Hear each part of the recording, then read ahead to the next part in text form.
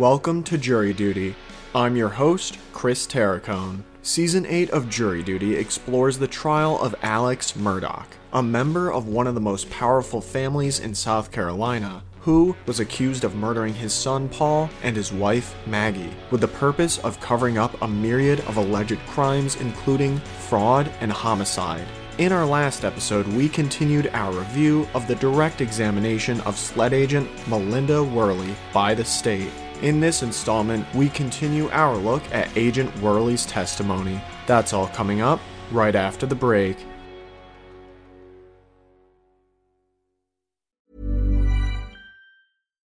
Since 2013, Bombas has donated over 100 million socks, underwear, and T-shirts to those facing homelessness. If we counted those on air, this ad would last over 1,157 days. But if we counted the time it takes to make a donation possible, it would take just a few clicks. Because every time you make a purchase, Bombas donates an item to someone who needs it. Go to bombas.com/ACAST and use code ACAST for 20% off your first purchase. That's bombas.com/ACAST, code ACAST.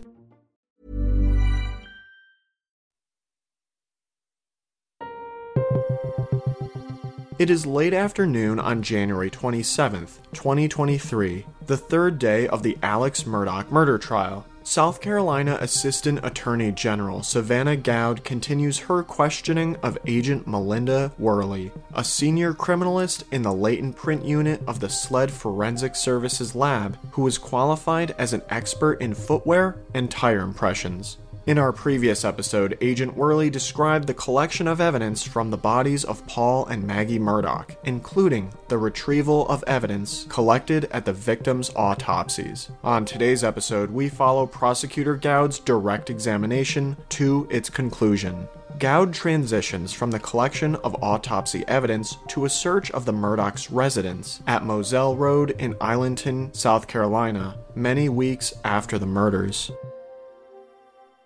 Let's move ahead to the search of Moselle. Was that property eventually searched by yourself and other agents? It was. And when did that occur? September 13th, 2021. And that was several months after the murders took place in June? That's right. And what parts of the area or the residence were searched? We searched the entire residence. The main focus was the gun room on the first floor. So could you kind of, I guess, describe the property and the areas that were searched? There's the main residence, and then also there was a cabin closer to the kennels that faced Moselle Road, and then also the workshop that was located near the Kittles. And is the residence a fairly large residence? It is. And you searched the entire residence? Yes. And you mentioned the focus was on a gun room? Yes. Where was that located in the residence? It's on the first floor. Did you find any items of interest in the gun room when you searched it? We did collect several items from the gun room. Was the workshop area of the residence searched out near the kennels? Yes, near the kennels, yes. Prosecutor Gowd shows the witness a series of photographs. Could you tell me if those are pictures taken during y'all's search that day? Yes. Are those true and accurate depictions of the search of the residence of Moselle and the workshop area? Yes, they are. Prosecutor Gowd asks Judge Clifton Newman to enter these items into evidence, which he does without objection. Agent Worley, is State's Exhibit 116 picture of the gun room there? Yes, it is. And State's Exhibit 117? Yes. It appears to have a pool table and a little workout bike in there. That's right. And do you recall whether this door in the picture exits to the outside of the house? Yes, it does. State's 118, is that the gun rack in that room? Yes, it is. Now, when y'all did the search in September, were any of those guns collected that day? No. So these are additional guns to the guns that had already been collected by SLED agents? That's right. Was there a lot of ammunition in that room? There was. State's 119. Is that a box of ammunition? Yes, it is. Mixed ammunition? Right.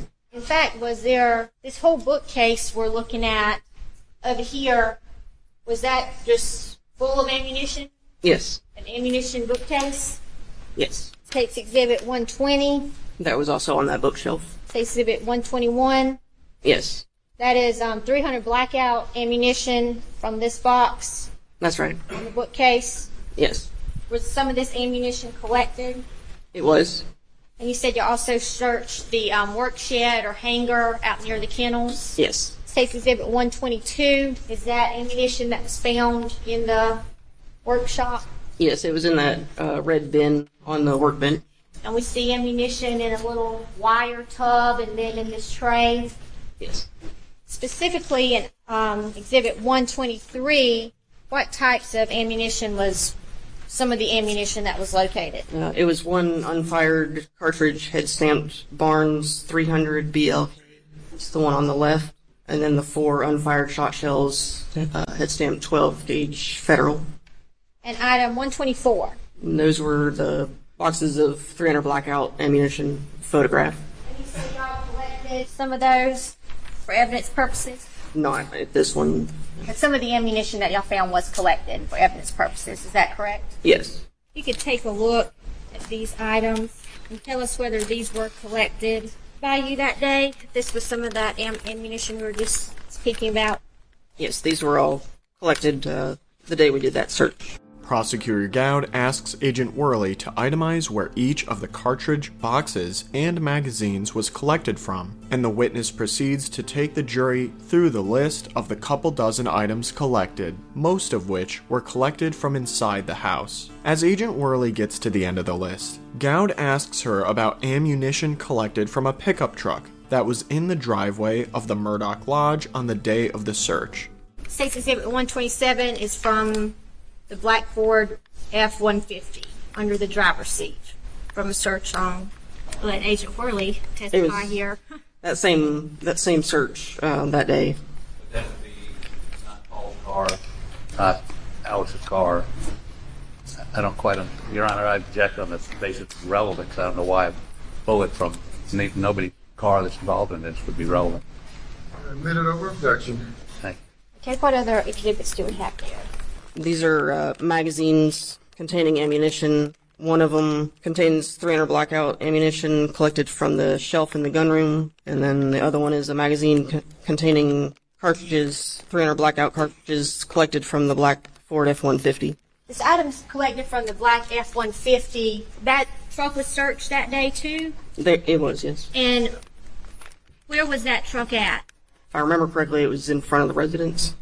It was a truck that was on the property? Yes, it was on the property. Was it on the property the night of the murders?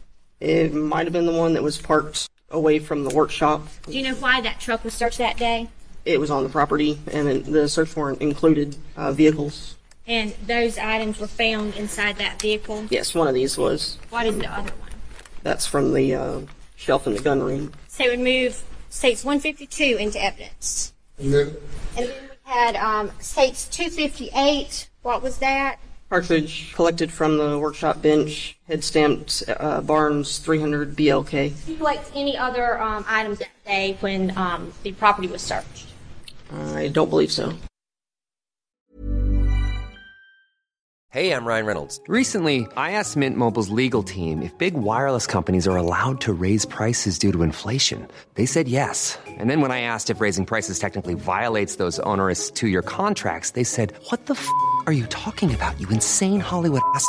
So to recap, we're cutting the price of Mint Unlimited from $30 a month to just $15 a month. Give it a try at mintmobile.com/switch. $45 up front for 3 months plus taxes and fees. Promo rate for new customers for limited time. Unlimited more than 40 gigabytes per month. Slows full terms at mintmobile.com.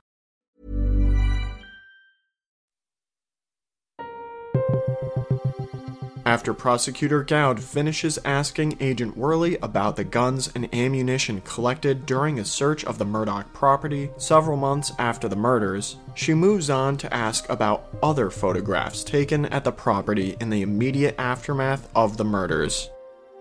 And also, going back to the scene, you mentioned a projectile that was found near a tire impression. Yes. We were setting up to take examination quality photographs of the tire impressions at marker 8. We located another fired projectile that was lying on the ground. I'm going to show you State's Exhibit 250. We'll take a look at that. Could you tell us what that is? And this is that projectile near the tire impression. Your Honor, the state removes State's Exhibit 250 into evidence. Without objection. Agent Whirling, I'll have you take a look at mark this in the State's Exhibit. Do you recall collecting the shotgun from Officer Green? Yes, When you collected that gun, did you swab it? I did. I'm going to hand you State's Exhibit 259. If you could tell us what that exhibit is. I took 2 swabs of suspected blood from the side of the shotgun and 2 swabs from the muzzle end of the barrel of the shotgun. That was as a precaution when I was unloading the weapon. The 16 gauge shot shell got lodged in the barrel, and before I placed one of my own dowel rods down the barrel to push it back out, I swabbed the muzzle of the barrel just in case. You swabbed it just in case what?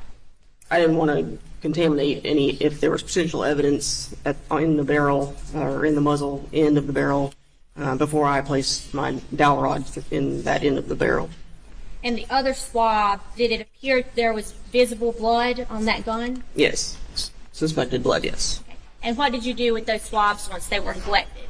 I packaged them in their envelopes, sealed them, and transported them to the lab. Prosecutor Gowd asks Judge Newman to enter these items into evidence for identification purposes, which he does without objection. Farley, one more thing. State's Exhibit 261 for identification purposes only. Can you tell us if these are items that you received into your custody? Yes, they are. Okay, and how do you know that? It's my handwriting on this outer packaging. So there are quite a lot of items in there that you received from, is it Agent Croft or Agent McAllister? These, I believe, were ones I took custody of from Lieutenant Todd Shank. Okay. Those are items that you took custody of. That's right. And I logged them in to the lab. I didn't collect them myself. I got them via chain of custody, and then I logged them into the lab. And that's State's Exhibit 261 for identification purposes only. Marked for identification. Thank you, Agent Farley. With that, Prosecutor Gowd tells Judge Newman that she has come to the end of her direct examination of the witness. When the judge invites the defense to begin their cross-examination, Dick Harpootlian requests that because it is so close to the end of the day and the week, for continuity purposes, it might be preferable to postpone their cross until the beginning of the following week. Judge Newman grants Harpootlian's request, and so we move to the morning of Monday, January 30th. Day 4 of trial testimony. Agent Worley again takes the stand and Dick Harpootlian begins his questioning. Good morning. I'm calling you Ms. Worley. Do you have a rank? I'm a senior criminalist. But not lieutenant or captain or Yes. senior? Criminalist. And what is a criminal? I'm in the lab, basically, the forensic lab. But you went out to this crime scene. I did, yes. You normally go out to crime scenes? At that time, yes, I was a special agent. Were what? I was a special agent at the time that I worked this. What's so special about the special agent? That's what SLED agents are referred to as. Talk a little bit about what you did on this case. I'm going to try not to repeat a lot of the testimony from our scintillating Friday afternoon together. When did you first go to the scene? As soon as I got the phone call at 10:33 p.m., I got on the road from my house within 30 minutes and arrived on scene at 12:07 a.m. 12:07 a.m. Yes, sir. Now, when you got there, the Carlton County Sheriff's Department, were they supposed to process the scene? No. What they were supposed to do? Secure it. Secure it so nobody could walk over things and nobody could in any way disturb trace evidence, forensic evidence. Isn't that correct? Yes, sir. Now, when you got there, did you determine they had done more than just secure the scene? They had marked some evidence that they had found before we got there. And you also found, for instance, that we've shown you videos that they actually, some of them, or at least one of them, if not two of them, walked into the feed room where Paul was killed, correct? Someone had walked in there to place marker 1. And matter of fact, when you did your footwear impression examination, you found that there was a bloody footprint caused by one of the officers, isn't that right? After we had started processing the scene, yes. Yes, but I mean, one of the bloody footprints in that feed room was not Paul, not the perpetrator. It was a police officer. Yes. Probably a Carlton County police officer. I don't know that for sure. Who else could it be? It could have been one of us from One SLED. of yours? I don't think it was mine, but it could have been from SLED. I don't know. It could have been SLED, could have been Carlton County, could have been the coroner. Yeah, sure. And in your business, there are rules about who should be walking through crime scenes, right? Preferably as few people as possible. If you don't need to be in there, then you shouldn't be in there.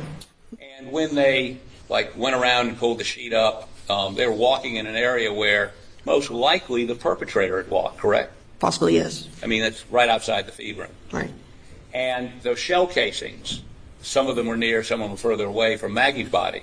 Walking in the dark increases the probability that some trace evidence has been disturbed or destroyed. That's probably why they went ahead and marked evidence before we got there, because they found it and went ahead and marked it so that it wouldn't be disturbed. But couldn't they just stood back and said, there's shell casings in there, so when you got there, you would have been, maybe you would have even waited till the next morning when you had some light, right? No, we would have started like we did as soon as we got on scene. Okay. You did some measurements. Yes.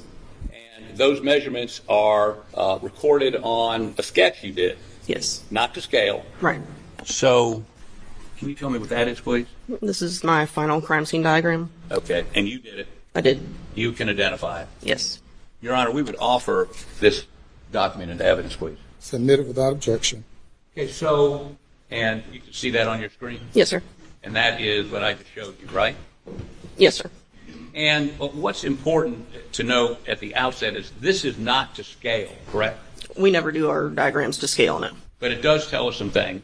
Yes. You found a projectile that went through the doghouse? That's right. And you found a projectile that went through the small animal cage? We didn't locate that projectile, but one did go But through. you had an entrance and exit wound? Yes. Yes, that's right. Now, these yellow items over here near Maggie's body, those represent blackout ejected shells?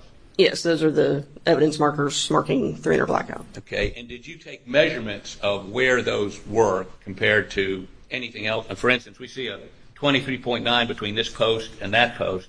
Did you do anything like that for the projectile? We didn't measure the projectile that was in the dog bed. No, I'm talking about these yellow... Yes. Okay, did you measure where they were? Yes, we did. And there are measurements somewhere? I believe on the second page of the second page of my diagram should be the measurements. When it says you've measured them RP1, RP2, what does that mean? That's reference point. This corner of the feed room was reference point 1. This column was reference point 2, and this column was reference point 3. Okay. Can you find page 2 for me, please? Is that what we were just looking at? Yes. And are these your calculations? They are. And this is what you recorded? Yes. Your Honor, I'd like to offer this into evidence. I think it's defense 5. Submitted. Okay, so you located these shell casings, right? Right. You did measurements of how far the small animal cage was from a reference point. Yes. What was the reference point for the doghouse? Not sure that I measured the doghouse to a reference point. You did not measure the doghouse? I don't think so. Could you put KNW 1644 up, please? Can you tell me what this is a photo of? The doghouse. Well, but did you make this, or was this done under your supervision? Yes. Yeah, Your Honor, we'd offer this into evidence. Submitted. So to give the jury some sense of your sketch, I'm not saying your sketch is bad, it's not the scale though, and to give them some idea of the layout, this is the doghouse. Yes, that's right. This is what you call the small animal cage right here. Right. That's off the ground. It has legs, yes. Legs, right. The doghouse has got like a couple of 2x4s under it, so it's not laying directly on the ground, correct? Yeah, I think that's right. And then if we look over to the right, that would be the door to the feed room where Paul was shot and killed. That's right. Right? Yes. So we're all singing from the same sheet of music here. There's the quail, and then there's the doghouse, and then there's the door to the feed room. If you're standing at the quail pen right over here, and you're looking at a 90-degree angle, that is out in front of you, am I right on that 90 degrees? Okay. Are you looking at the door to the feed room, or is it to the right or to the left? Well, let me ask you this. Did you take any measurements? Not directly from the cage to the door, no. Can you tell me is it a 10 degree this way, 10 degree that way? I mean, I'd have to look at the photographs. If any of the photographs show from the door to that animal cage or the animal cage to the door, and see if it was at an angle or not. But you didn't take any measurements when you were on. When were you on the scene doing these measurements? My initial measurements were the night of the incident, and then that picture was taken July 16th when we went back to take additional measurements. And it was after July 16th you generated the sketch we saw a moment ago? No, I think I did this before we went back to the scene on the 16th. So nothing changed in your sketch? No. And to your knowledge, you never took any sort of directional examination of the reference points, for instance, the dog pen and the door to the feed room, or from the quail cage to the door of the feed room, correct? That's right. And with that, we bring to a close this episode of Jury Duty, the trial of Alex Murdaugh.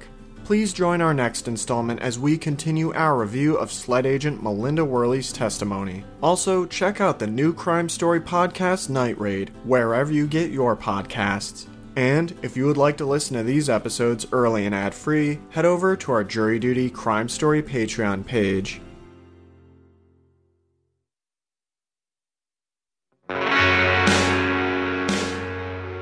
You can find more information about this trial on our Jury Duty Crime Story Patreon page or at crimestory.com. Jury Duty is created and produced by Carrie Antholis. It was co-produced and edited by yours truly, Chris Terracone. Music for this episode was provided by Strike Audio. Thank you for joining us, and we hope you will come back for the next episode of Jury Duty.